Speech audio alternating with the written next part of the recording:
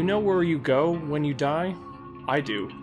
You go on, reborn into something else, like a caterpillar becoming a moth. Until now, I've been able to track the moth in its cocoon. The body has to adjust, of course. It adapts. We weren't built for this kind of thing. Sort of like how some filmmakers weren't built for adapting the work of H.P. Lovecraft. Allow the cast of Cthulhu to be your guide to the world of cinematic Lovecraft adaptations from the superb to the truly cosmically horrific. I'm Jim Rohner. And I'm James McCormick. And today we'll be reviewing the 2016 film The Void, continuing what we started out with, The Prince of Darkness. Not a adaptation in any way, shape, or form when it comes to textuality, but a spiritual adaptation, if you will. Yes. One that I've heard about a while ago and was always curious to see, especially, it's got a bunch of different posters, but one of the posters is always like, has tentacle things coming out of a geometric shape. I'm sort of like, okay, let's see what this one has to offer. Exactly, and that's kind of like when I was hearing about it, and we'll get into that later. It was something similar. It was like, oh, okay, tentacle type beasts, and I wonder if they're going for the Lovecraft bent. And then you watch it and you go, okay, I see. And I've got to say, now that I've watched it, and I just watched it yesterday, so it's still kind of fresh in my mind. Not really sure it's that Lovecraftian. I feel like I kind of... Yeah. It's funny. James and I were texting while I was watching it. I think it takes a lot more from Carpenter than it does Lovecraft, but Carpenter borrows a lot from Lovecraft. So it's almost kind of like a copy of a copy in a way.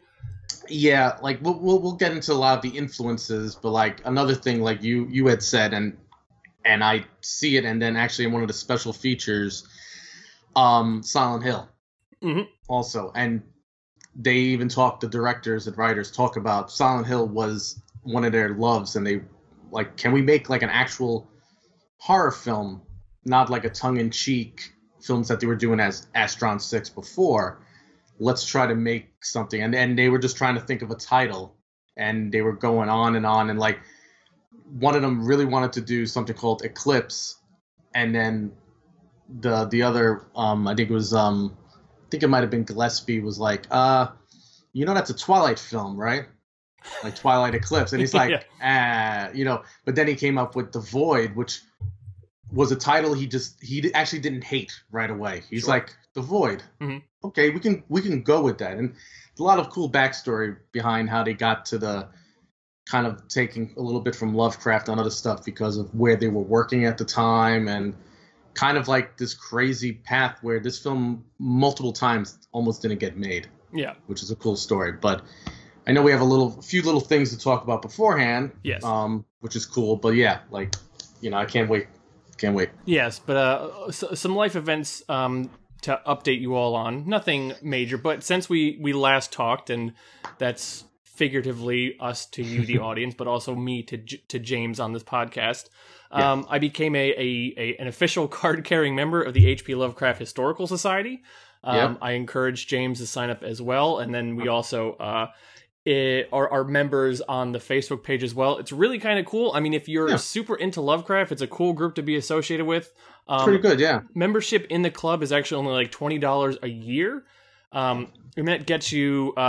It's sitting here at my coffee table. I got a typed letter from Andrew Lehman, who is the director of the Black and White Call of Cthulhu, which we will get to at some point. Yeah. He's also, if you listen to the H.P. Lovecraft Historical Society podcast from hppodcraft.com, he does a lot of the readings of the actual stories, and he's got a voice for radio. It's fucking great. Before you go on, it's funny you mentioned Andrew Lehman, because like I had never put him together, because I have that DVD. It's in storage because I bought it when it came out in Best Buy when I was working there. I was like, ooh, what's this? I was like, and I fell in love with it. But I also have a bunch of the recordings he's done on vinyl from Cadabra Records, which one day for the page, I'm finally getting some of this stuff into my new apartment. And I was showing my girlfriend Corinne all like these, and she's like, oh my God, these are beautiful. Like, because not only just the vinyl is beautiful, but the artwork, and then you get to the actual audio stories, and like there's so many different ones. One has like a score by Fabio Frizzi from Goblin. Oh wow! Like they go all out with these like productions. Like some are just readings by Andrew Lehman, but then some are actual audio stories that they read. It's like a play, and it's like it's so cool. Like it gets a little expensive because it's vinyl, and vinyl's popular. So yeah. But one day, maybe hopefully we'll get. And then now I'm like searching for old stuff, like because of that and because of the Lovecraft Society.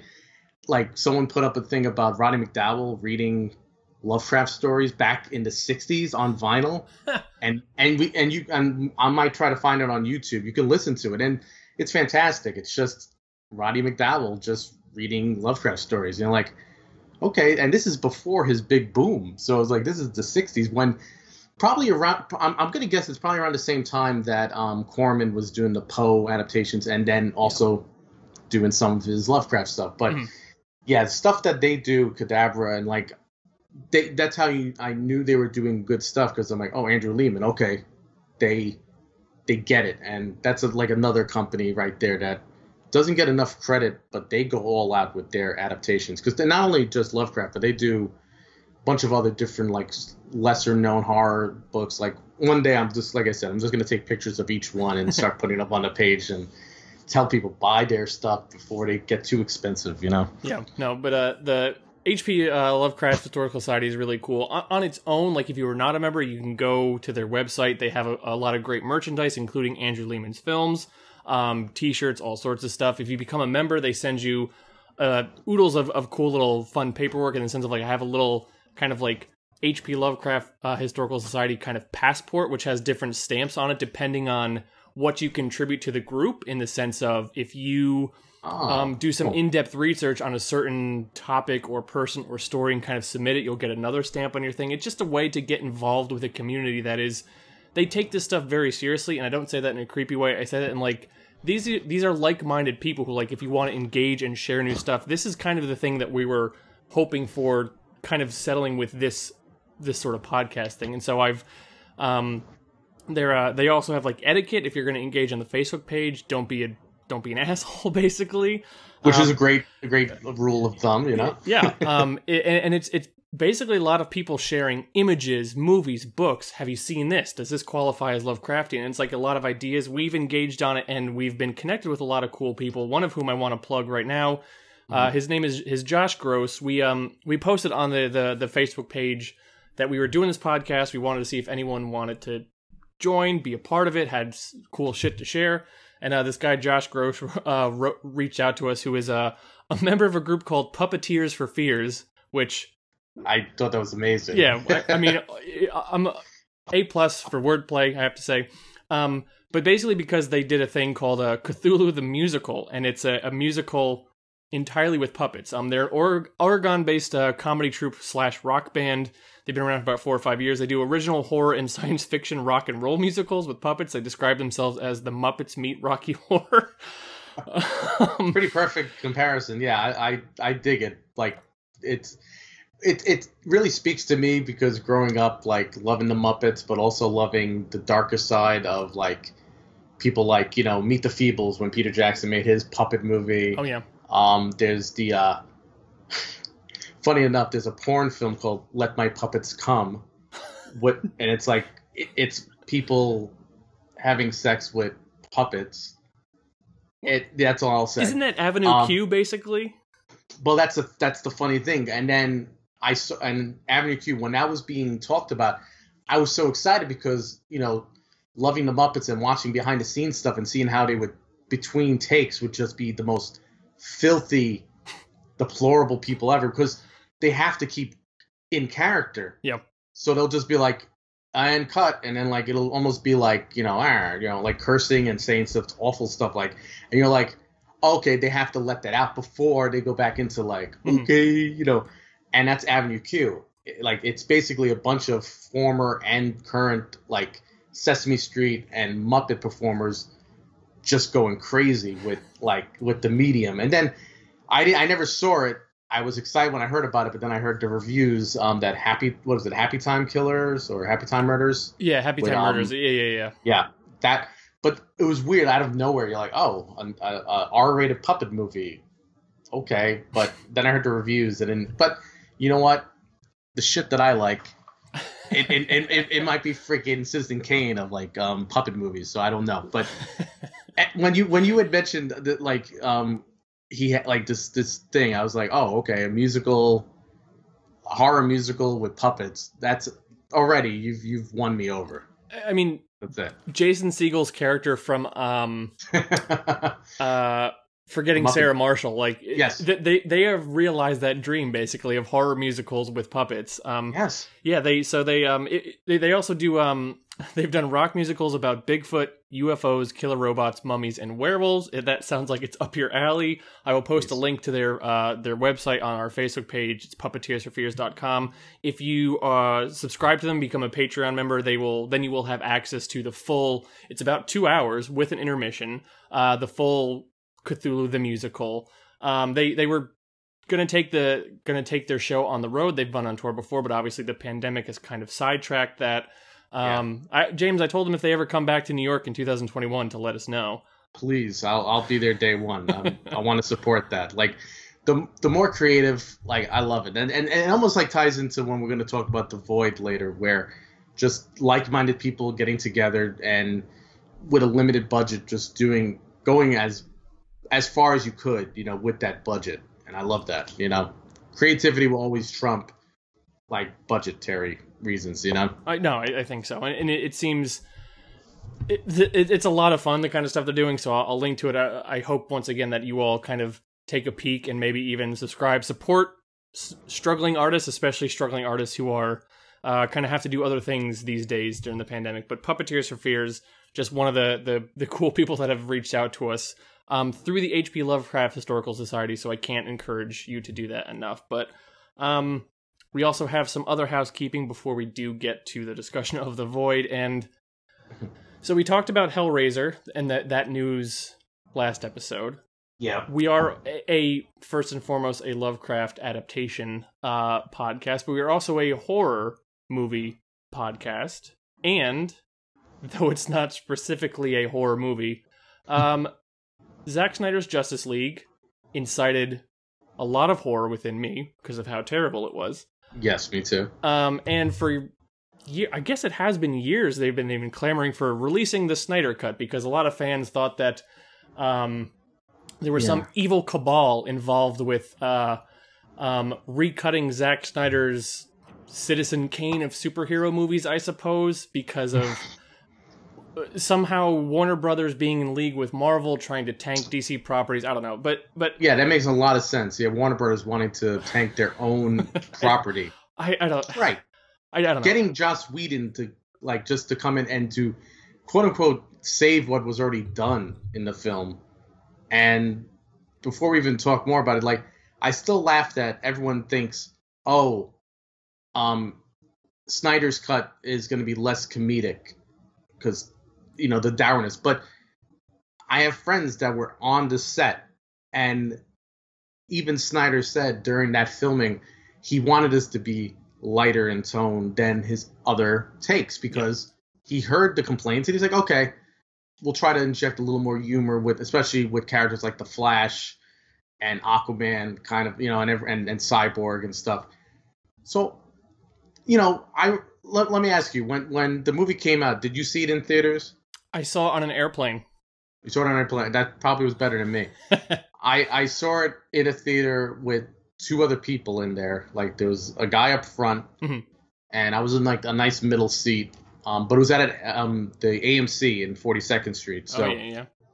And another person in the back, and dead silent.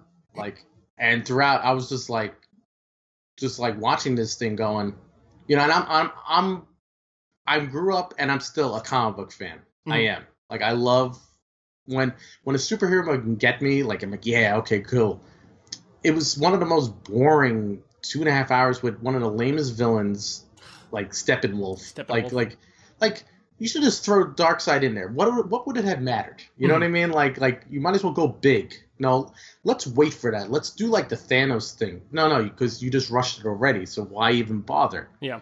So then of course I saw it, and then the whole thing like clamoring of the Snyder Cut. And sadly, at that time, I remember Zack Snyder's daughter had killed herself, which was another reason why he stepped back from it, and Joss Whedon kind of completed it. Mm-hmm. He had a real life tragedy, and he stepped back because he, you know, which actually I thought was a really amazing thing for a filmmaker to do. Like, oh, family first. Oh my God, what's happened in my life?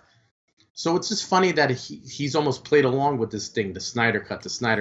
And then I thought, oh, it must be completed, like in his database, like you know, in something. Mm-hmm. And it's like, oh no, it's going to come out in 2021. It's going to cost another $20 million to re-edit to make it the Snyder Cut. Okay, so that hurt my head.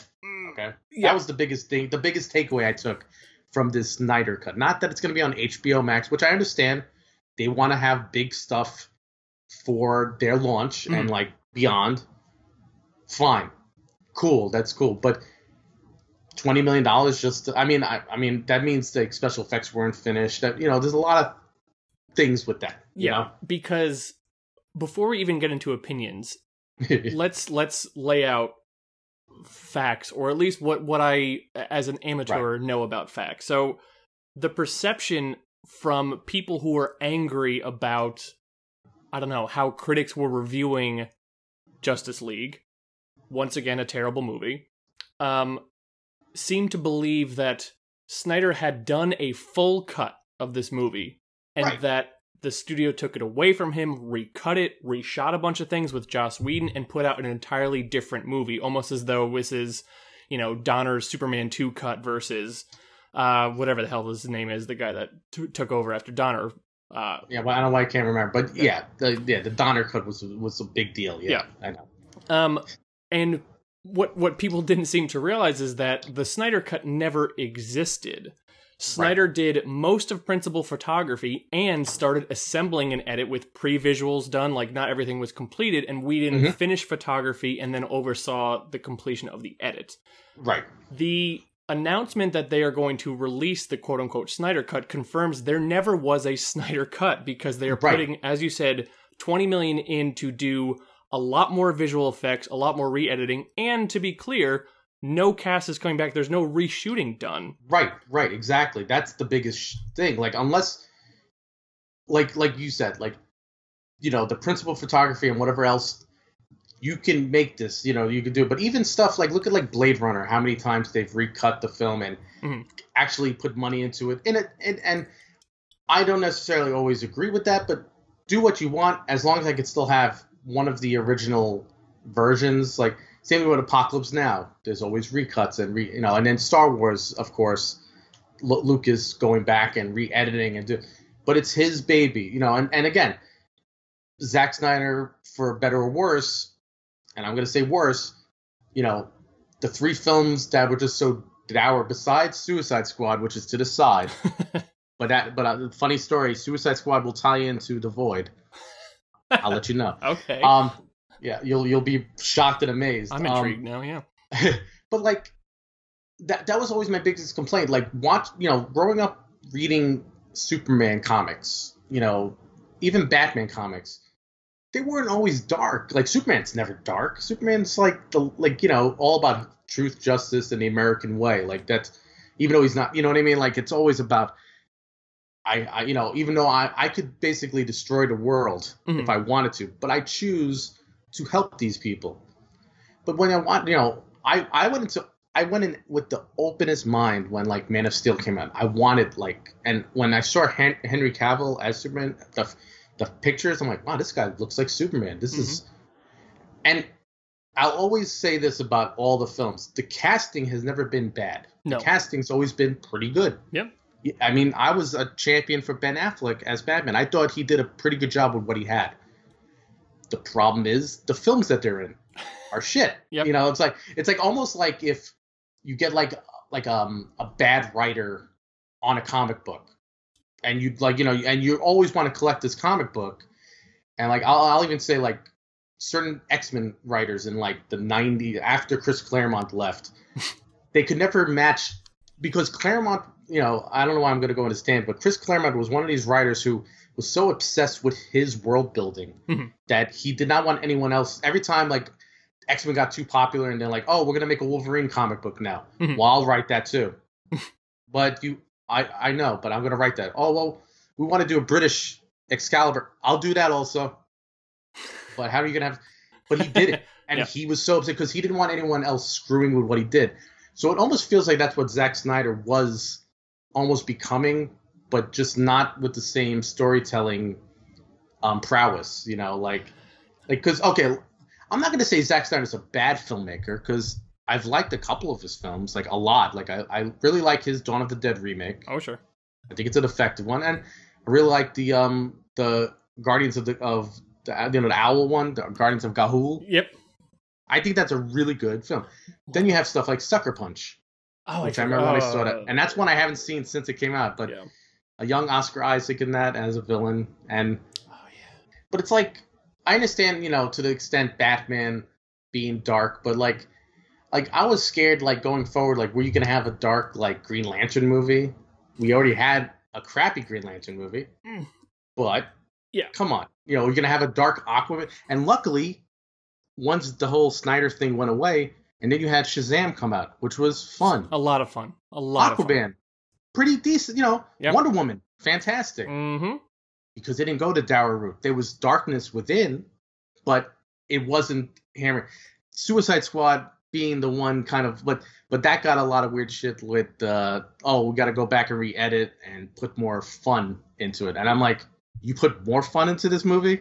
Oh, we could talk so much about the problems of having Zack Snyder as sort of the creative control of the entire DC universe. Yes. But when it comes to the Snyder Cut, I want to focus mostly on just it being released. And the one thing that I will give grace to or credence to maybe is I have to believe if we were not in the pandemic, this probably wouldn't happen because streaming services need content now. It's a good point. You made a great point right there. Yes. I think that's a major component of it. And so I kind of don't begrudge them of that. And this is, listen, HBO Max, people are going to be like, I have to sign up for this now. So good on them for making a good business move. But releasing this validates the worldview of so many people who should not have their worldview validated in the sense... the toxic fanboys of the world. I know. That's the biggest takeaway too. If we complain enough, if we bitch enough, if we make for no reason because what they believed in was invalid or an illusion to begin with, and yet they are now having their worldview validated. Here's a really weird ass equivalency I'm going to make for you, James, and listeners. And James, I'm sorry. My wife and I watch a lot of 90 Day Fiancé, and I'm not ashamed of that. But that's there's a guy on the most recent season of Before the 90 Days who has been quote unquote dating a Ukrainian girl for 7 years. Okay. And he made 4 or 5 attempts to meet her in real life and she never showed up. And this man has dumped tens of thousands of dollars into this relationship, and we follow him in this season of going back and giving her one last chance. And my wife and I are just like, let this poor sad sack not die, but like let his emotions die so that he can move on and have some type of... rebuild himself. Yes, yeah. And spoilers if you are watching the show, she finally shows up. Oh, because the camera was there, that's why. And that's what we speculate, because she finally is like, oh, there's a TV show following this guy around. That's what we're speculating, but it's just this guy now, after 7 years of doing the wrong things, of being clearly duped and robbed, has found his worldview validated, and that should not be the case because what he believed in was an illusion to begin with. I don't know why I'm going to ask you this. Do they show them go with their relationship at all, or just they finally meet and then that's it? Well, it was at the end of the last. Okay. Well, not even the end of the last one. So they've been meeting and talking, and then the preview of this upcoming one makes it seem like things are not going to go. But it's just a matter of the fact that he believed that this dude even hired a Ukrainian private investigator who told him, this woman is on multiple dating sites. This is probably a scam. This happens a lot in the Ukraine. And he's like, I don't believe you. I believe her. Why hire somebody then? I don't believe it. But that's just the idea. I know. There He are spent so much money. there's been multiple articles and video essays explaining how like the Snyder Cut is not a thing. No. Like I this know. this was not a grand conspiracy. This was not even the fact that Snyder stopped at a certain point and had someone else veer their creative vision into a different direction. Right. This was Joss Whedon basically just being work for hire, kind of like, I'll do what you were going to set out to do. Right. It's kind of like Frankenheimer with when Richard Stanley got fired from, the Island of Dr. Moreau. Island of Dr. Moreau. That's how much I don't want to think about that version. But but Frankenheimer just like they go, hey, Frankenheimer, can you come in? You're a big enough name value, and we know you can rein in these people. Okay, that's it. There's nothing, no flourishes. There's nothing like you go, oh yeah, that's definitely a Frankenheimer shot right there. Or even P.T. Anderson taking over for Robert Altman on the Prairie House Prairie House Companion. Yes, yeah, exactly. Like he's basically like, I'm going to see your vision to the end because you are physically incapable of doing so. Right. I mean, going for like directors getting their cut. I mean, of course, I dream of a day where we'll get Andrew Dominik's cut of the assassination of Jesse James by the coward Robert Ford. Wait, I didn't realize that because I love that movie. Are you telling me there's another cut out there? Andrew Dominik has said like he hates the cut and I think it's a masterpiece. Yeah. But he did what he could, but they had to cut out. I have to find the article, but it's like 40 or almost an hour, like that they cut out. But here's the difference. Dominik has even said if they allowed him to put this cut out, it would take him. He said, "Give me 1 day, and I will put it out." Because he finished it. It's edited. He has it like at his home, so he shows it supposedly, I think, to friends and stuff when they want to see it. But like. It's there. It's already made. So if someone said release the Dominik cut of that, oh yeah, he could put it out tomorrow. Mm-hmm. Here it is to the world. This is what I wanted you to see. That's why like the whole release the Snyder cut. It's like he was in prison. His creativity was shackled from us all. It's like did you see the same movies? Like it wasn't like Man of Steel and Batman v Superman were like masterpieces. No, and I tried to see the good in those films. You know what I mean? Like the little thing. Oh, that's pretty cool. Mm-hmm. That's pretty cool. But then like you go, no, it's like, and then ultimately, oh, why does Batman and Superman not fight anymore? Their mothers have the same name. Oh, it warmed the cockles of my heart. I have to realize there is subjectivity. So if you were a big fan of Justice League and you are eager to just see more content, fine. Cool. Fine. Yeah. But the Snyder Cut as a hashtag, as a release the Snyder Cut movement, this was not a thing. This was based in something which never existed. And once again, it started, if you remember, in people basically running conspiracy theories about the studio taking it away, about movie theaters or critics purposely tanking its Rotten Tomatoes rating as though Rotten Tomatoes means anything because of a grand conspiracy to elevate Marvel films. It's like, no, it wasn't a very good movie. And it doesn't matter if Joss Whedon was directing it from the very beginning. It would have still been this same thing. I mean, do you think in this supposedly 4-hour miniseries cut, whatever they're going to do, that there's going to be additional scenes of Darkseid, of explaining plot holes, of them playing poker? I don't know. I mean, the only thing I can think of that might be a positive is more character moments with the actual Justice League. Kind of bonding or like learn. Maybe I'll like that's the one silver lining I could think of, like more stuff with Cyborg and Flash kind of joking with each other. Like you see little bits of, but like I'm talking about the smallest little thread. Yeah. To the point you go, and like the little banter between like Batman and like Wonder Woman, almost like aping the Justice League cartoon series where they were having this little romance going on, like almost will, maybe, which is fine. It's a little different, but like everything was like almost like, oh, we got to throw that in, and put it in this little cut, but how much better can it be? Do you, like, it was like already 2.5 hours, wasn't it? It's a long movie already. It's a very long movie. And let's not forget that the biggest problem with the movie, in my eyes, is that it's entirely dependent on the return of a character that we already knew was going to return. So where's the tension? Where's the suspense?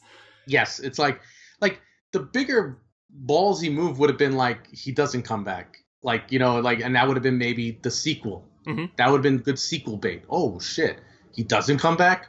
Wow, they actually, like, you know, and it's funny because like I always look back at, like, I look at Marvel and the Marvel way and like how they started off small, like quote unquote small, but like, okay, we have this much money we've borrowed from the banks to fund these first like 4 or 5 films. Mm-hmm. If it doesn't work, we're fucked. Well, let's get good people involved, good actors, good writers, good directors, and kind of have an overall vision, but not the same director doing every single film. Like, fine, yeah, Joss Whedon doing kind of being helping that first phase, like kind of building it from within with Kevin Feige. Wonder Woman, what Patty Jenkins did to that, making this wonderful woman icon and like making the meaty man, the side character, just like you're gonna elevate this woman and we're gonna focus on the woman character. What James Wan did with Aquaman, an inherently ridiculous character, so he has fun with it. The action sequences are fun. You got Willem Dafoe chewing scenery at every single moment. Yes. So the problem with Justice League and Snyder's cut, in my opinion, is Zack Snyder, a director who I think gets worse as his career goes along. I loved Dawn of the Dead. I loved it. Like, he was a music video director, a commercial director, and you can see a kinetic energy in there, which I love the original, but I love what he did with the remake. Same. And James Gunn also, like, it was a good combination of like a writer that had a good like version that changed it just enough, but not too much. Mm-hmm. And this, like you said, this music video commercial director that using all the tricks that he had. Yep. And it works, and it's good. Like, okay, they're running zombies because that was in. Yep. But it's horrifying. Like, that's actually scary to me. I don't care for 300, but what he did with that was imitated for like decades to come, basically. It's still being imitated. Like, everyone imitates it because it's like the most manliest film ever. And I also, like, I joke with people, it's also the most homoerotic film ever. And if you say that to like the 300 bros out there, they'll like want to kill you. Yes. But that's what I love about it, because I don't know if Snyder meant that, but I kind of love it for it. Because even the Frank Miller comic book, I mean, Spartans, like, you know, it's always about stuff like that. So like, I don't know. It's just, but you're right. It's funny that like 300, even though I dug it when it came out, like for the pomp and circumstance of it, I always forget that's his film too. Yeah, you're right. Yeah. And then Watchmen, I mean, I like what he tried to do with it as a straight adaptation, but the farther I get from it, the more I don't want to revisit it. If that makes any sense, you know? Don't care for what he did with it. A thought that I've stolen from David Bax of Battleship Pretension. That I wish I could say is my own, but you have a graphic novel which is based around how human and fallible these people are, and yet you shoot a lot of slow motion cool shit and the comedian punching through a brick wall. These are not humans anymore. No. Also, but he was a big champion of that graphic novel and of bringing it to the screen. Yeah. But then what is unique about his comic book stuff, in my mind, is he learned the wrong lessons from Christopher Nolan, basically. It's funny you say that, because like Nolan made action crime films that happen to have Batman in them. like he molded it around. Like, to me, it's like I don't see Nolan reading Batman comics. Yeah. Mm-hmm. That's fine, because it's same thing. Supposedly Tim Burton, who looks like someone that would have read Batman comics, supposedly had never read Batman comics, which I love that Kevin Smith story. Like you look like a guy that would read Batman. Like, but it's like, okay, sometimes it's good to have a fan of the product, but at the same time, like, you're trying to cater. Like, it's hard to adapt comic books. It is, like, to make it fun, but also realistic enough that like you can I can understand what this character is going through, even though he's a billionaire or he's a space alien that is the most powerful being in the universe. The reason why the comics books are still going is because they've made him relatable, like to an extent of, oh man, I can see, like Superman started out as a Jewish allegory, like he was a Jew, like you had two Jewish writers and creating this comic book character. Batman, you had Bob Kane stealing all the good ideas from Bill Finger, but that's a whole other story. There's a great comic book out, like a one-page comic book of if Bob Kane, if it was Batman just as Bob Kane, like Bob Kane kept doing Batman, he had a multicolored costume, he killed people with guns all the time, like he didn't have a man, like basically all the cool stuff that was created by like Bill Finger and others that we all know and love, he had nothing to do with. Yeah. But still, like I don't know, it's a sore spot for me because like I wanted these DC movies to do well, and I'm glad they've kind of realized, let's just make standalones, and maybe one day we'll figure something out. But like, it took 3 movies not to do well. Yeah. And that's so for anyone to say that Warner Brothers was like, oh, we're gonna sabotage this guy. So you're telling me they didn't sabotage Man of Steel, they didn't sabotage Batman v Superman, but they did Justice League, which was gonna be their biggest, like they wanted to be like the $1 billion juggernaut. They're gonna screw that pooch because why not? We don't like Zack Snyder. Just fire the guy then. If there's a cut of a movie out there that I really want to see people clamor for, release the Gareth Edwards cut of Rogue One. That's what I want to see. That would be cool. But yeah, but Disney's got that locked up in the Disney vault somewhere, so we'll never see that the light of day. But that damn Disney vault. Yeah. Also, hot take for me.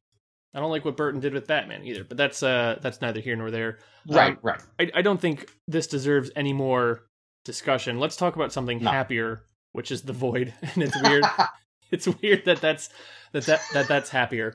But yeah, this was a movie that I'd heard a little bit about, kind of around the edges of film Twitter and horror stuff. And yeah, this is it's a rarity these days. It's a short, like it's 90 minutes. Yeah. Almost all practical effects. Yes. And kind of like all one location, very low cast. Not a big cast, basically. Yeah, no, it's like barely, not more than 10, technically not more than 10 people. Yeah.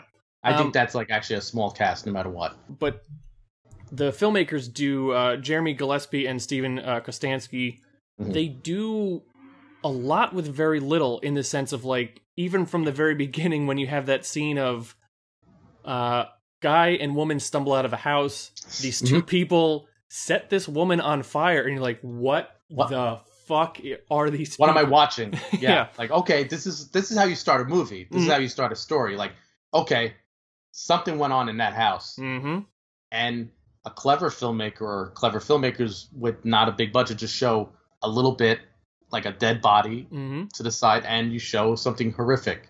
Someone getting burnt alive. Yeah. While they're begging, like, please, no. And like, what? Yeah, setting it up as though, like, oh, these two guys, these are going to be our villains. Right, exactly. And nope. Small town police officer stumbles upon this guy, takes him to the hospital, and just slowly but surely the tension ramps up. Who the fuck are these guys in these white cloaks and hoods? What are they doing outside? Yeah, just standing there. Why is all of a sudden this nurse stabbing this patient through the eye after she's cut her own face off? It's just with like a scissor. With a scissor too, which is even like, to me, like at first, the first time I watched it when it first came out, I thought it was like a scalpel, and then when I saw it was a scissor, she was just cutting off pieces. I'm like, of her own face. Okay, and her saying, "This is not my face."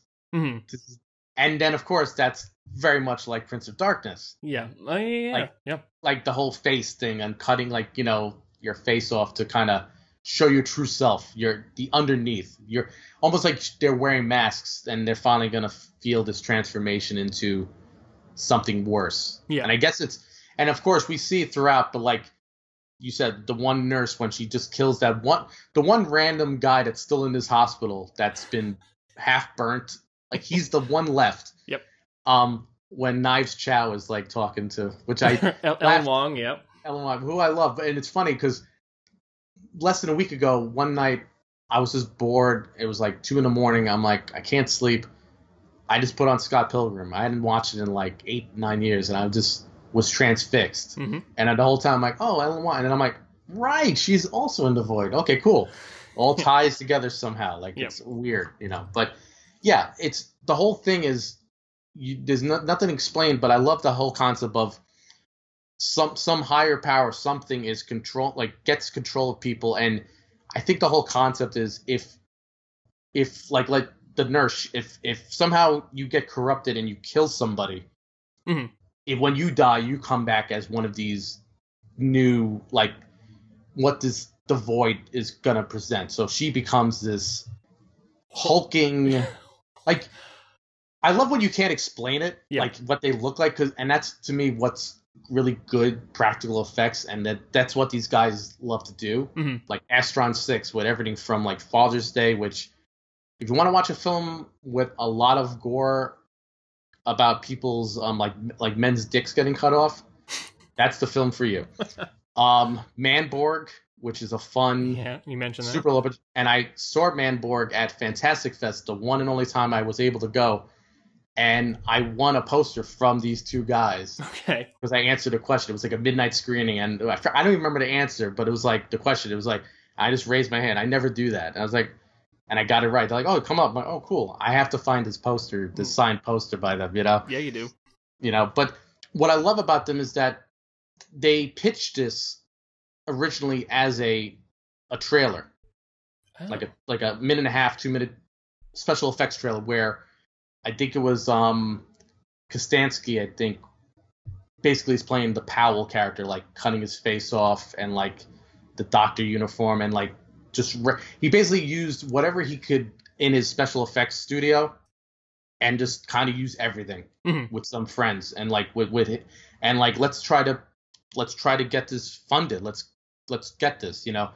And I love that. I kind of love that, where it's like, let's just make a trailer, and if people are interested, then we can make the movie. Yep. You know, this is a concept trailer. And I think they went to Frontiers in, you know, I think was that Montreal. They did it there, and then they got noticed and stuff, and they're like, oh yeah, now we gotta actually write a script and make a movie. And then that's when all the craziness went. But I love that most people will try to fund a film on like Indiegogo or Kickstarter for the full funding. They went on Indiegogo to fund the practical effects. Yep. That was it. Like they got raised, $82,000. Yeah, 80. Right? Yeah. I love that. But then everything else went like to shit. They like watching them talk about it, and you could tell that's why they'll never make a sequel to this, because they had a horrible time. Like the funding went like out, like, and then one of the producers had to like basically get some more people at the last second, and then the weather was bad, and like practical effects, you know, they're great, but they have to work. If they don't work, you're screwed. Like if like, oh, and they said the worst part was doing, like, whenever you would look at the hooded figures outside, that was the one thing in the film after they were finished that they had to CGI, because the wind and stuff will keep moving. So they'd hate how it looked. So on the Blu-ray, they actually have the comparisons of like before and after. And it's like, oh my God, they did so much work just on that, the computer graphics for those effects. And it's like, damn, like something like they're like, yeah, out of all the things we had to do CGI for, it's with these guys standing outside, just standing there. We had to fix that. So, you know, you could tell they went through hell. But before we go on, the one thing I want to say was I think they were both working on Suicide Squad to make money, because they work on makeup effects and first assistant director stuff. And they were in Toronto doing Suicide Squad, and they were prepping The Void.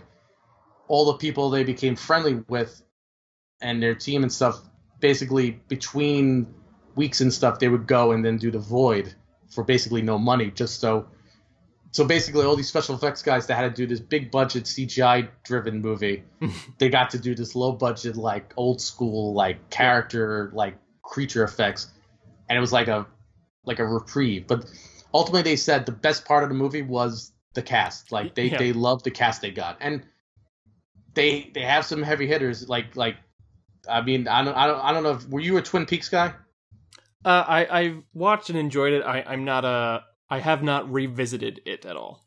Okay, because Kenneth Welsh, who plays Dr. Powell, who becomes something worse, was like one of the main baddies on Twin Peaks. Yeah. Like he was Wyndham Earl, who was like this horrible, So it's funny because I'm like the first time I saw this, I'm like, why does that voice sound so familiar? Because he's got this great booming like voice, especially when you just hear him talking to the sheriff character, and you're like, I'm like the whole time like I gotta look him up. I'm like, oh my god, it's freaking Kenneth Welsh. Like no wonder. Yeah, guy's been in like 230 movies and TV shows. Yeah, and it's funny because when he showed up first in the film, I was like, okay, it's not Malcolm McDowell, and then realizing it was Kenneth Walsh.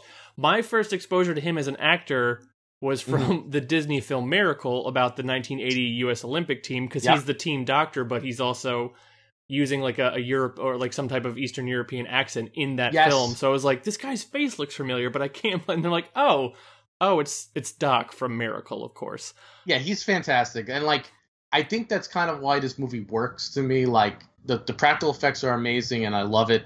The atmosphere, but like ultimately you have to believe the characters. Like if you just had, and that's kind of like what I kind of, not that I hate, but like when people talk about this film, it's like, oh, the special effect, the practical effects, and that, and the music. The music's great, but it's like, I'm like, okay, but I mean, I love films that just have that, but like I need a little more. I need these actors to like congeal, and like I have to believe that these are people at this little outpost. And like you said, the Carpenter thing, Prince of Darkness, I feel there's a lot of stuff in here with the cutting the faces, and one of the last shots of the film is very much Prince of Darkness. Yep. But also it's very Assault on Precinct 13. Oh yeah. Like because it's the one thing close, and a lot of stuff is like The Thing, like stuff, people being transformed with the. Also, even though Carpenter didn't direct it, Halloween 2 of like this abandoned medical facility where just like shit is happening. Like I was just thinking like, oh yeah, Michael Myers is gonna come down the hall at any moment right now, chasing Laurie Strode.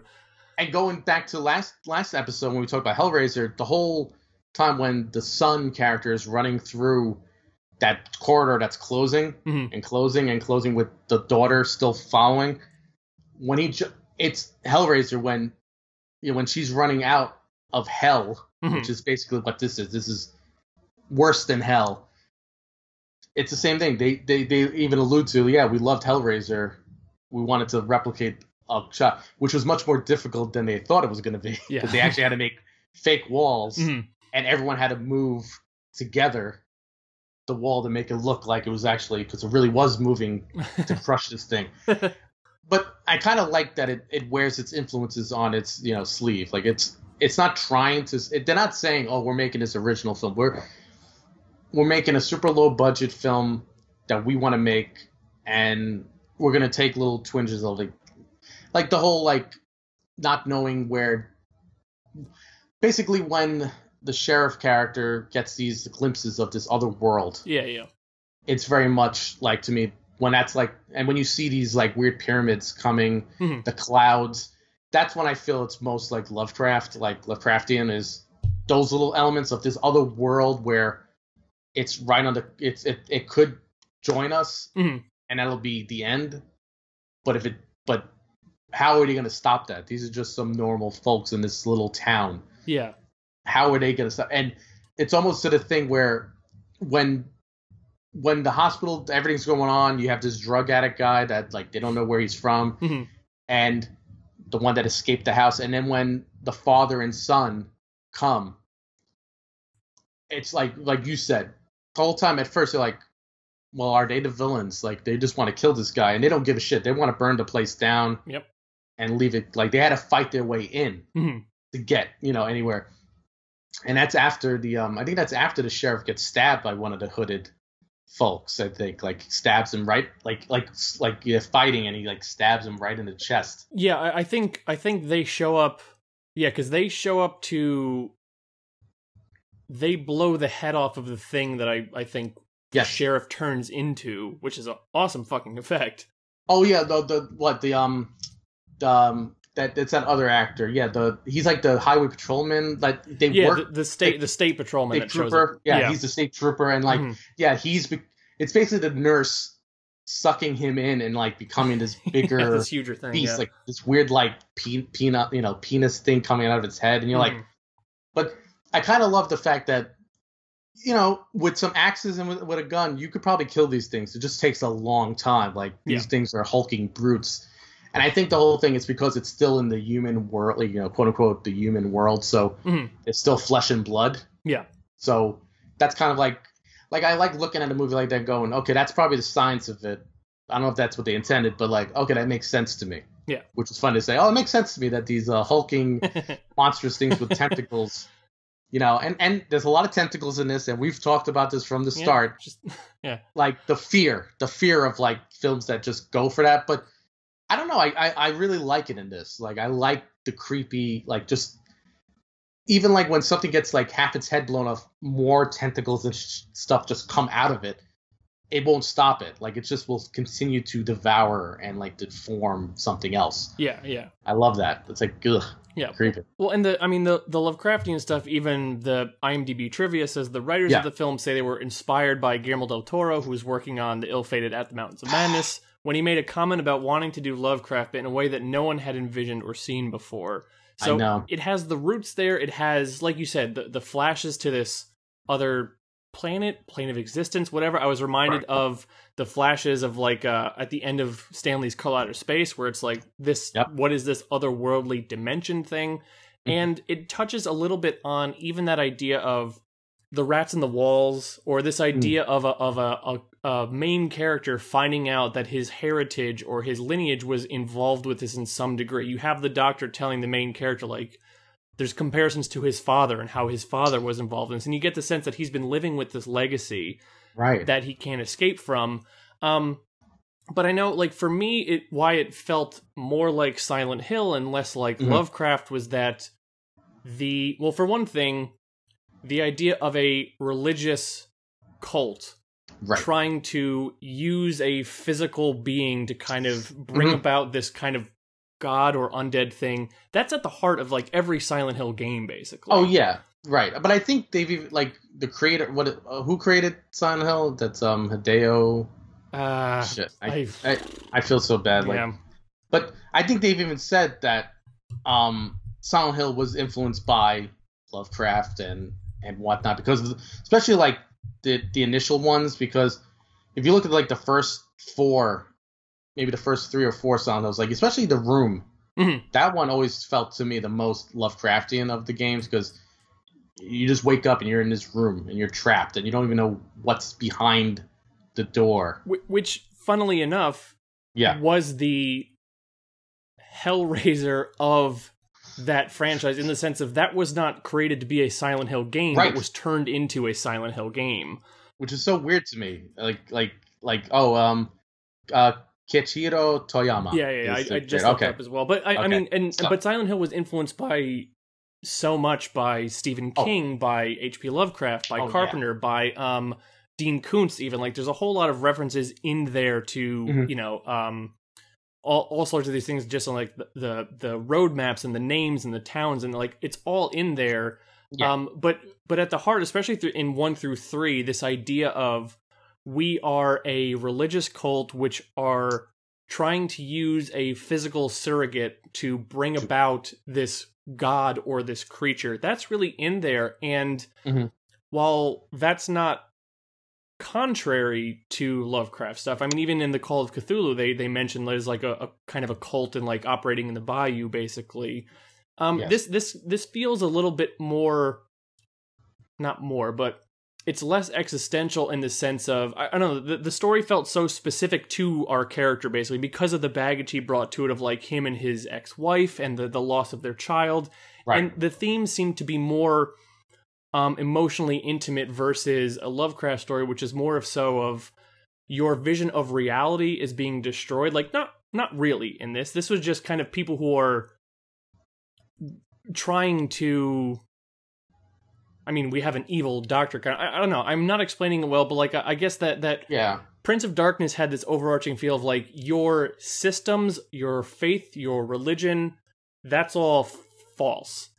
That's not the case here. Like, it wasn't as though our characters were adhering to a truth that was demolished for them. It was just instead like, here's some evil shit from another dimension, which is trying to kind of get in here. And that's not a bad thing per se. It's just, it wasn't, as I was saying to you in the intro, not as Lovecraftian as the poster would have me believe. Oh no, especially well, that's funny because one of the posters is straight up like Lovecraftian and Prince of Darkness, like with the hand going through and the tentacle fingers coming out through the reflection. Mm-hmm.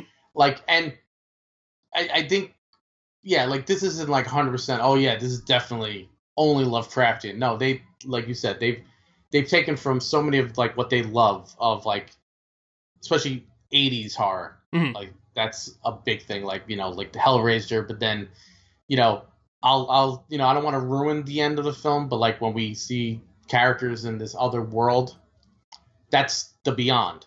The end of the Beyond is almost like that, with these two people just trapped in this other dimension, or I mean, does it make sense? I don't know, because it's one of those things where, and I'm glad the filmmakers don't answer all the questions. It's like, you take whatever you want from it. Mm-hmm. We made this film, whatever, and we're never going to make a sequel at all. Like, be happy we got through this. Right. Because that's it. But I kind of like, to me, like, the ending feels to me also very Lovecraftian in the sense where, even though in one aspect it's like almost like a happy ending, but with these other characters, it's like they're damned for eternity, or whatever you want to say. Like, what's in those, you know, pyramids?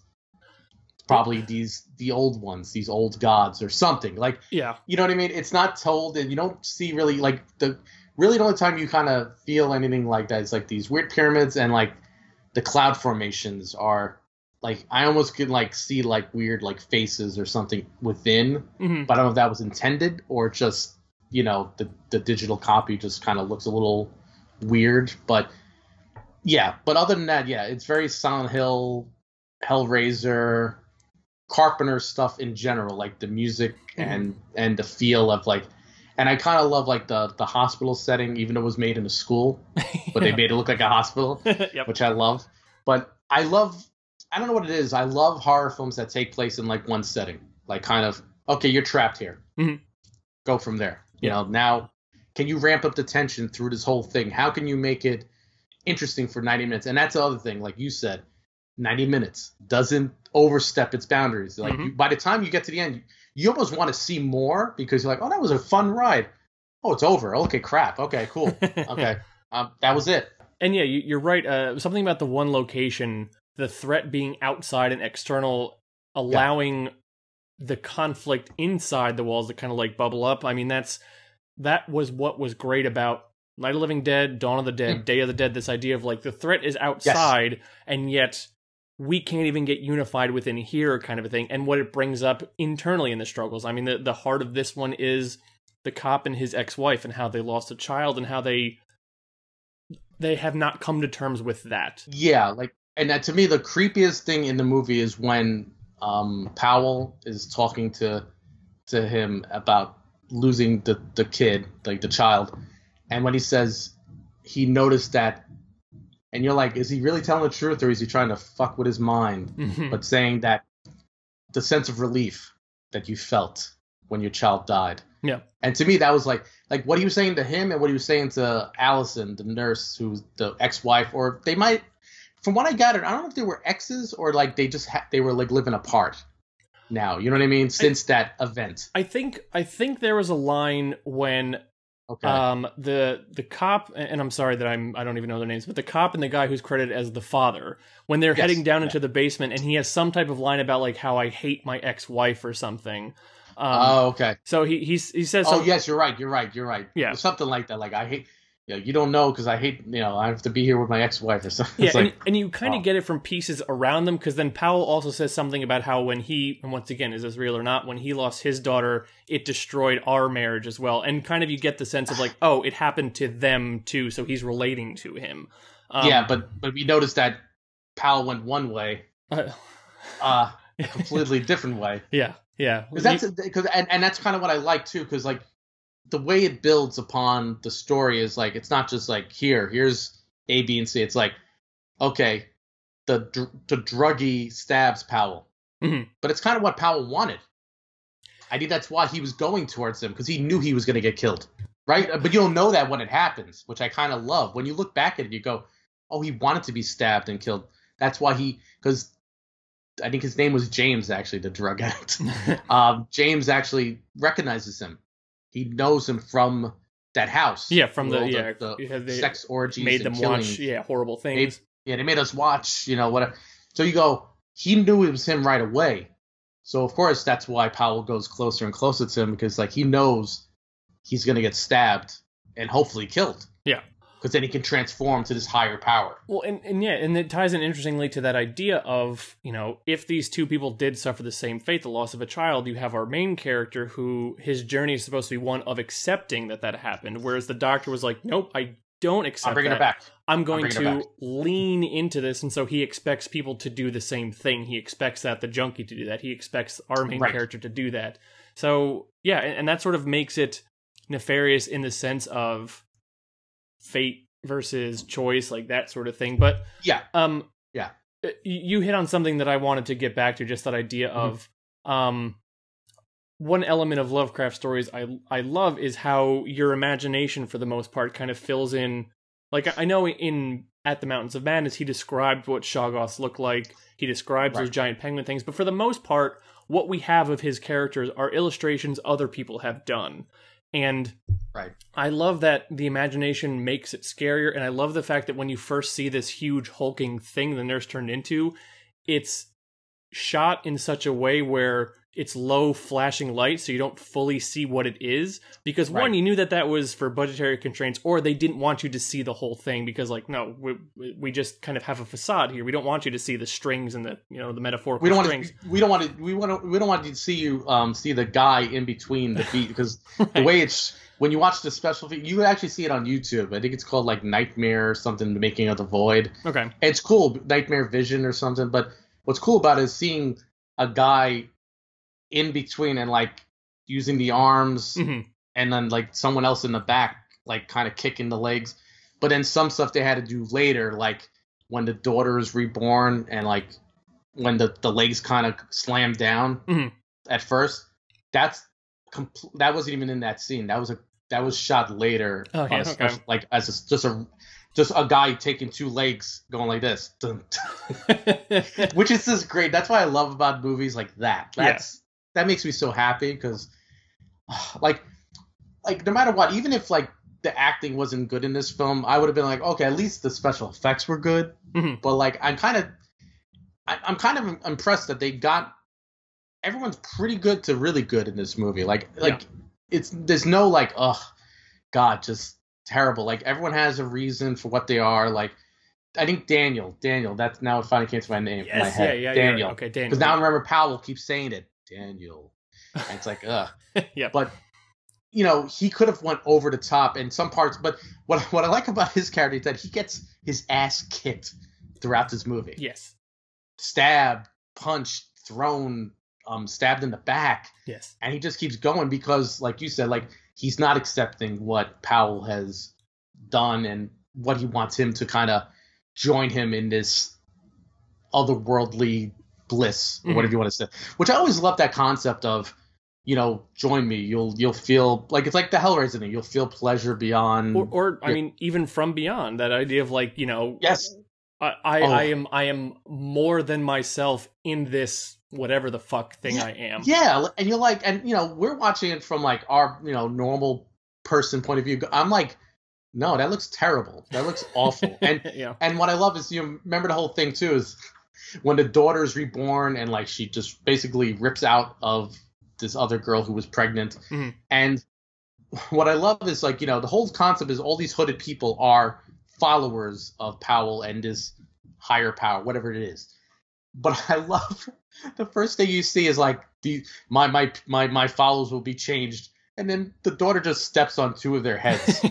Immediately crushes them, yeah. Right. And I'm like, and to me, that's kind of like the best like shot of, yeah, oh yeah, that's what you got transformed into. Mush. You're dead. Like you're not getting shit. Sorry, guys. Yeah. You're dead for eternity. And that's the other creepy thing about this movie too, where because Powell talks about people accepting this other life, this beyond death.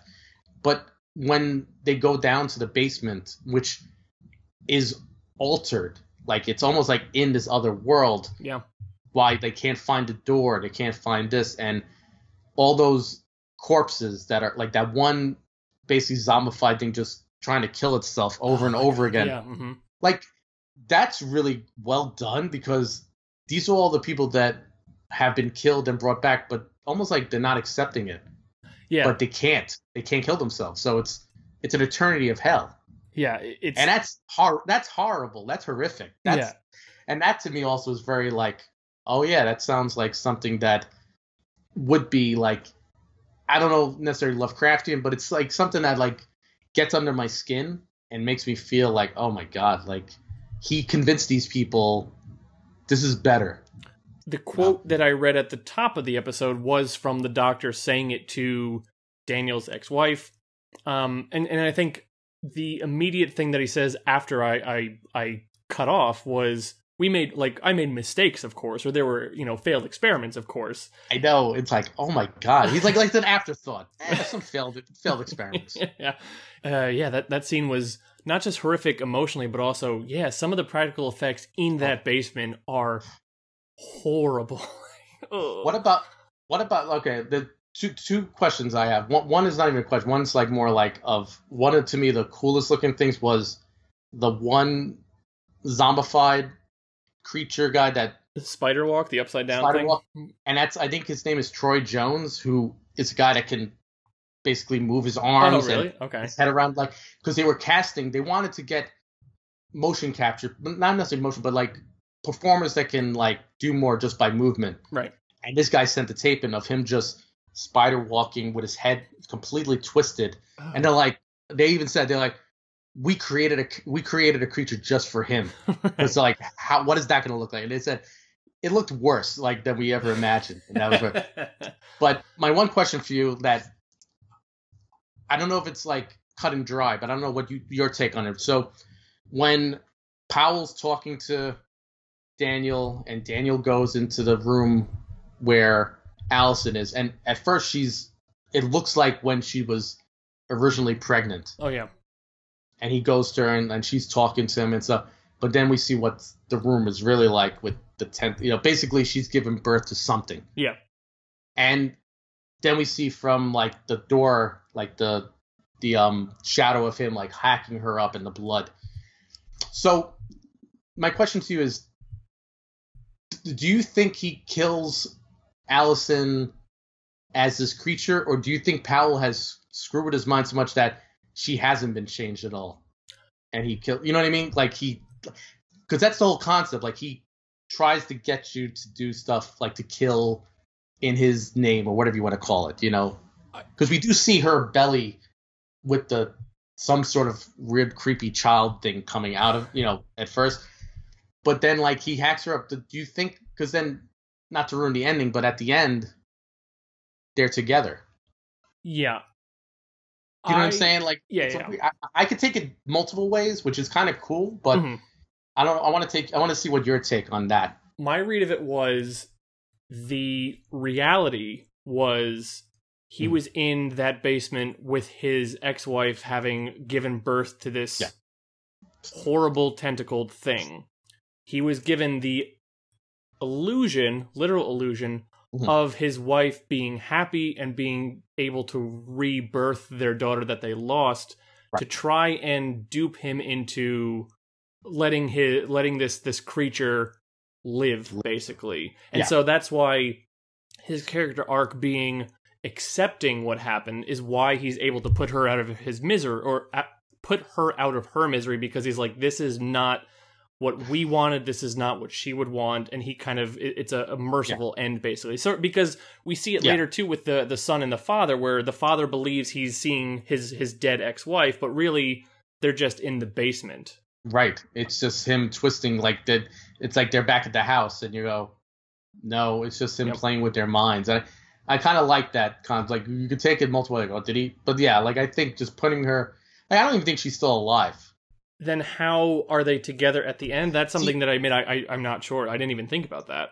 Right. No, and that's my whole thing. Like, it'd be funny if ultimately when Powell says, "Do you want to be with Allison? I can give you that." Yeah.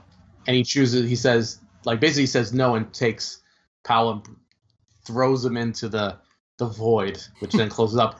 But I don't think Powell would be killed from that. You know what I mean? Like, technically, isn't he part of this bigger? So I think it's one of those things where he played into what Powell wanted in a weird, messed up way. Like he got Allison at the end. Now he has her, but I think it's all an illusion. That's an interesting read that never occurred to me, and I think adds Yeah, such a downer element to it. Right. That's why. I mean, I love downer endings, so that's why I try to take it the worst way, and I'm like, because to me it makes no sense. Because then okay, let's just say in this other world when people die and they become these things, their normal self is now trapped there. Yeah. Okay, I could believe that. That's a cool concept too. But we don't see anyone else. We just see them two. Just the two of them, yeah. And that's kind of like, I think, even if they didn't intend that, I think that's also a little striking nod to maybe you could take it that way. I think I think at this point in history, I'm more susceptible to that read because I recently rewatched the first two Matrix movies. Oh, yes. And the idea of giving free will as an illusion to further control someone is like at the front of my mind. No, that's weird. When did you rewatch The Matrix? Because I rewatched The Matrix maybe like 2 weeks ago, like after we did our last episode. It was, for some reason I was itching to watch it for some reason. Yeah, it was about 2 weeks ago for me as well, because I'm leading for my church. I'm leading kind of like a remote movies and faith small group, and so The Matrix was one that we talked about, and then just on my own I'm like, I want to rewatch The Matrix Reloaded, because a lot of the conversation there was talking about how ideas change or are abandoned in the sequels. And yeah, Reloaded I like a lot more than I used to. I'm gonna have to rewatch that one. I've yet to bring myself to rewatch Revolutions, but but just that idea of your free will, but just that idea of like we're going to make you believe that this was your choice, so that you could do what we wanted you to do the whole time, is a horrible, nihilistic, but also interesting in this filmic context idea. The one question I will have for you is, what are your... This kind of bugged me when I first saw it. It's bugging me a little bit more now that I think about it. The fact that our two real-world survivors are Ellen Wong and the son, who are basically nothing characters. Ellen Wong she just kind of is screaming throughout the entire film. And she hides, like in the closet. Yeah, and the son says literally no words because he's a mute. He has a neck injury. But something, yeah. I don't want to say it seems unfair that these were the two that survived, but why these two? I was of all the characters, I was the least invested in the two of them, and yet they're the ones who come out at the end. I wonder if that's intended to be like how, if you watch any old horror film and whoever survives, if anyone survives, it's usually one of the main characters of some sort, or it's somewhat of importance. But what if it's the least important people, like the people, like one person that doesn't have a word in the movie, and like you said, Ellen Wong, who really, like you said, is kind of an asshole at first and then just screaming the other half. Yeah. And it's like, but to me that's almost also nihilistic, saying, does it really matter? And then ultimately, do they survive? Because we don't know how big this thing is. And like you see even though they kind of like fall into each other's arms, like of this horror, which is a cool little shot. But then we see outside with nothing around, and then you see the clouds again forming. Mm-hmm. So I think it's inevitable. I think even though they survived the night, I think, because remember the father says that this has been going on in multiple places. Don't you hear the sounds of the siren, the horns? Yeah, you're right. Okay. So I think it's something more bigger than what we see. Like, of course, small budget, you show what you can show. Sure. But I think the little nods to like, this is bigger than just this one house, this drug house that had all these murders and stuff. because here's my thing: where did all we see most of, or at least from what I can gather, a bunch of the followers in the underground temple place. Mm-hmm. But I don't think that's everybody. No, it can't be. You know what I mean? Like there's two side by side and a few that were on the floor that then get stepped on, but you don't see like 20 of them there. Well, it's like you said, that how this film kind of raises a lot of questions and doesn't give a lot of answers, and purposely so. Yeah. Was this relegated to this town and area? Is this happening all over the country? How big of this is a thing? And we're not really sure. And whatever your mind tells you is probably the filmmakers will be like, cool, go with that.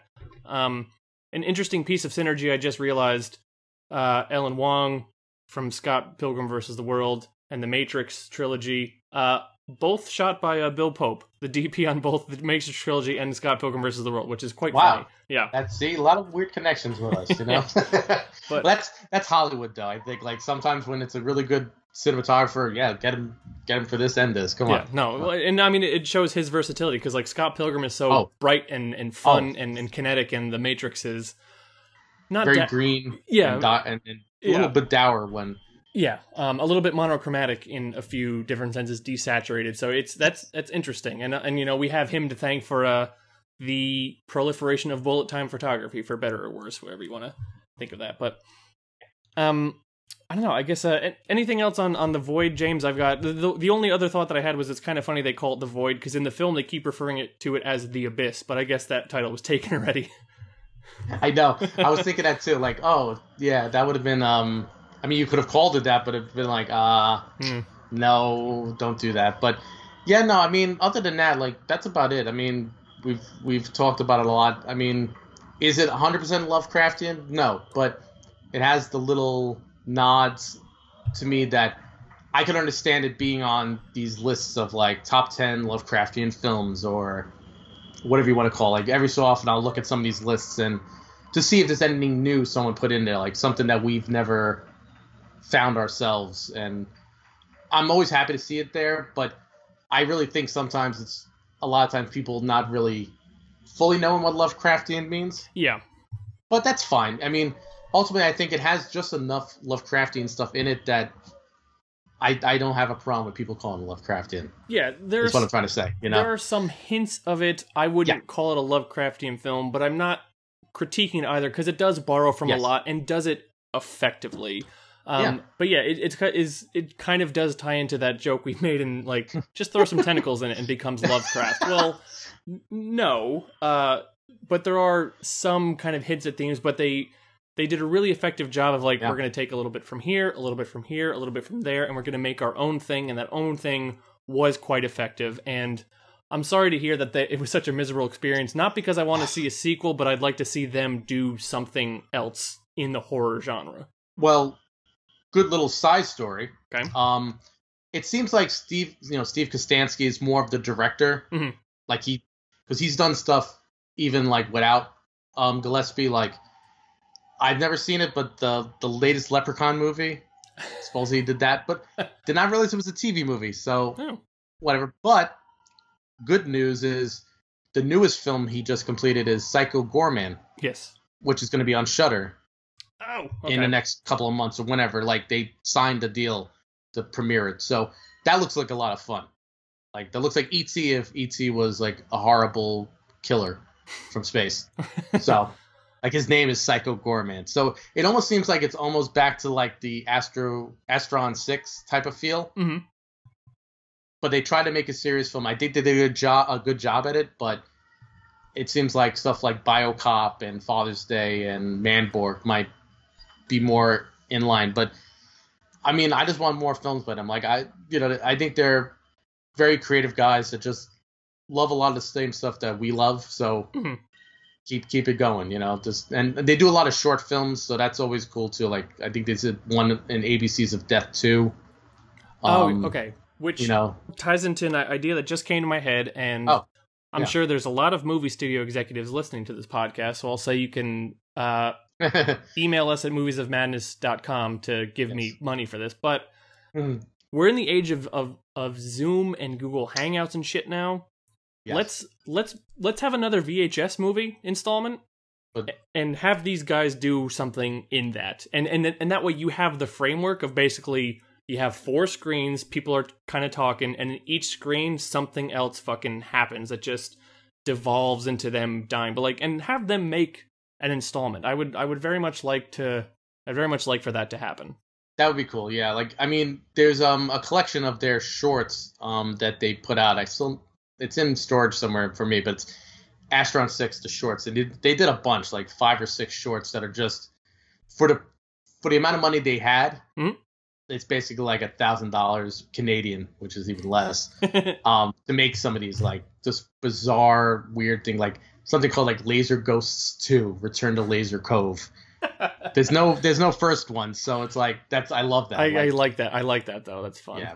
But they're what I love about them, they're creative guys, but they're also working filmmakers that, yeah, like they make a film here and there, but then if you look at their credits, you know, they have visual effects, composer, art director, you know, assistant art director, all these different things for some big films and big TV shows. Like I think Gillespie's working on Lock and Key as the first assistant art director. Yeah, okay.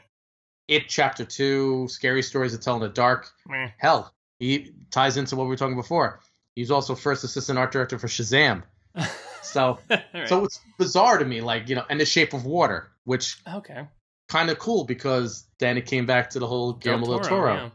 So, yeah, they're great. They're fun guys, and like hearing them talk, you could tell like they love what they do, but when it's hard, they don't lie. They don't go, "Oh, everything was great." It's like, no, it sucked, but we got it done. Yeah. You know, and that's kind of like to me more of a realistic look at filmmaking than what most people try to show. Yeah, no, that's, you know? That's true. I mean, it's, you know, don't get into this kind of thing unless you love doing it, because it's not going to be an easy road for you. But yeah, so that's it for our discussion of The Void. In June, we're getting back to actual Lovecraft adaptations. Yep. And so we figured first day of summer is June 20th. It's weird to think that summer's already coming up because we spent most of spring indoors. Yes, isn't that crazy? Yeah. That's a Lovecraftian story right there. So we figured summer, June, it's going to get hot. How do we combat the heat? Air conditioning. Yes. Cool Air. So we're going to devote June to 2 adaptations of Cool Air. And but okay, I'm on IMDb right now. Yeah. One version from 2006, 4.4 out of 10 stars. Okay. And then another adaptation called Chill from 2007, 3.2 out of 10. Oh, so that's better, right? So I don't know what to expect from this. As of this recording, we have not seen either of these. No, but here's a little funny thing. Okay. You see who's in Chill? Let me click over there. You'll see the second actress, the main actress in the movie. Ashley Lawrence? Hellraiser. That's Kirsty. So now, you know what? For me, that actually makes me want to watch it more. Okay. But it doesn't mean it's going to be good, but it makes me want to watch it more. I really thought I was going to scroll down and see Jeffrey Combs in there. That's what I was expecting when you said, "Do you see who's in there?" Was it just me in the Void? I think the actor that plays Daniel is Aaron Poole. Yeah.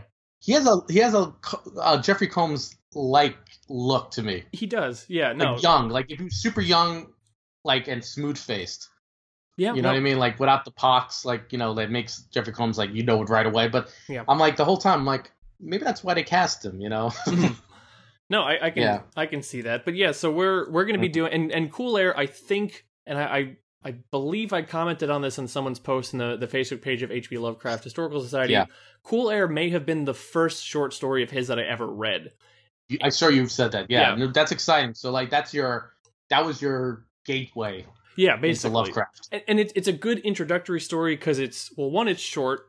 2, it's not tied into any of the mythos or the mythology. It's just basically kind of a story of kind of tying into that idea of people just having larger knowledge of something and also just kind of being bags of flesh. And specifically, you know, there's almost something a little bit Cronenbergian about that story now that I think about it. I'm excited. I'm excited, even if it's bad. We'll explore this a bit more. And potentially exciting news. So all 6 of you who are listening are probably just sick of James and I at this point. we haven't had guests in the past where we've always been open to it. No opportunities have arisen in the sense of we haven't asked, I guess. But more connections we made through becoming friends of the H.P. Lovecraft Historical Society. I got an email. We both got an email from a guy named Thomas Campbell, who is a screenwriter for Deadbolt Films that made a short called Beyond, which is an adaptation of From Beyond, and it's great. I think it's great.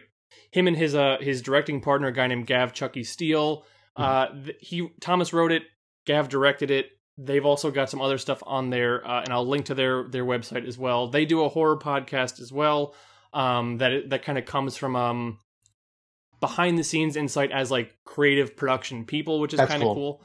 But the two of them in theory, and I say in theory just because we haven't worked out the details yet, we're still communicating with them, but both of them are going to join us for one, maybe two, who knows, but we're going to have some guests talk about at least one adaptation of Cool Air. Awesome. And once again, I'll put their website on our Facebook page so you can check out their stuff. But Beyond, From Beyond, we were both fans of the feature-length film, was pre-recorded film. But it is a short story. I think it's like 4 pages long. And so they don't try and do too much with it in their short. They take what was effective about it, and then they add some new stuff to it. There's a reference to The King in Yellow, I'll say that. Oh, nice. Very good. So a book which has been on my Kindle for literally years that I have not read. You know when I read that story? You know when I read that book? Was while I was watching True Detective season 1. Yeah. Because like everyone else, I was like, wait, okay. It's really good. I'm like, for you not to have read that, surprising, because like I read it and I'm like, this is really good. Like, and there's a lot of like I wonder if that'll ever fully get adapted. Well, if I remember correctly, it's kind of an anthology of like a few different stories, right?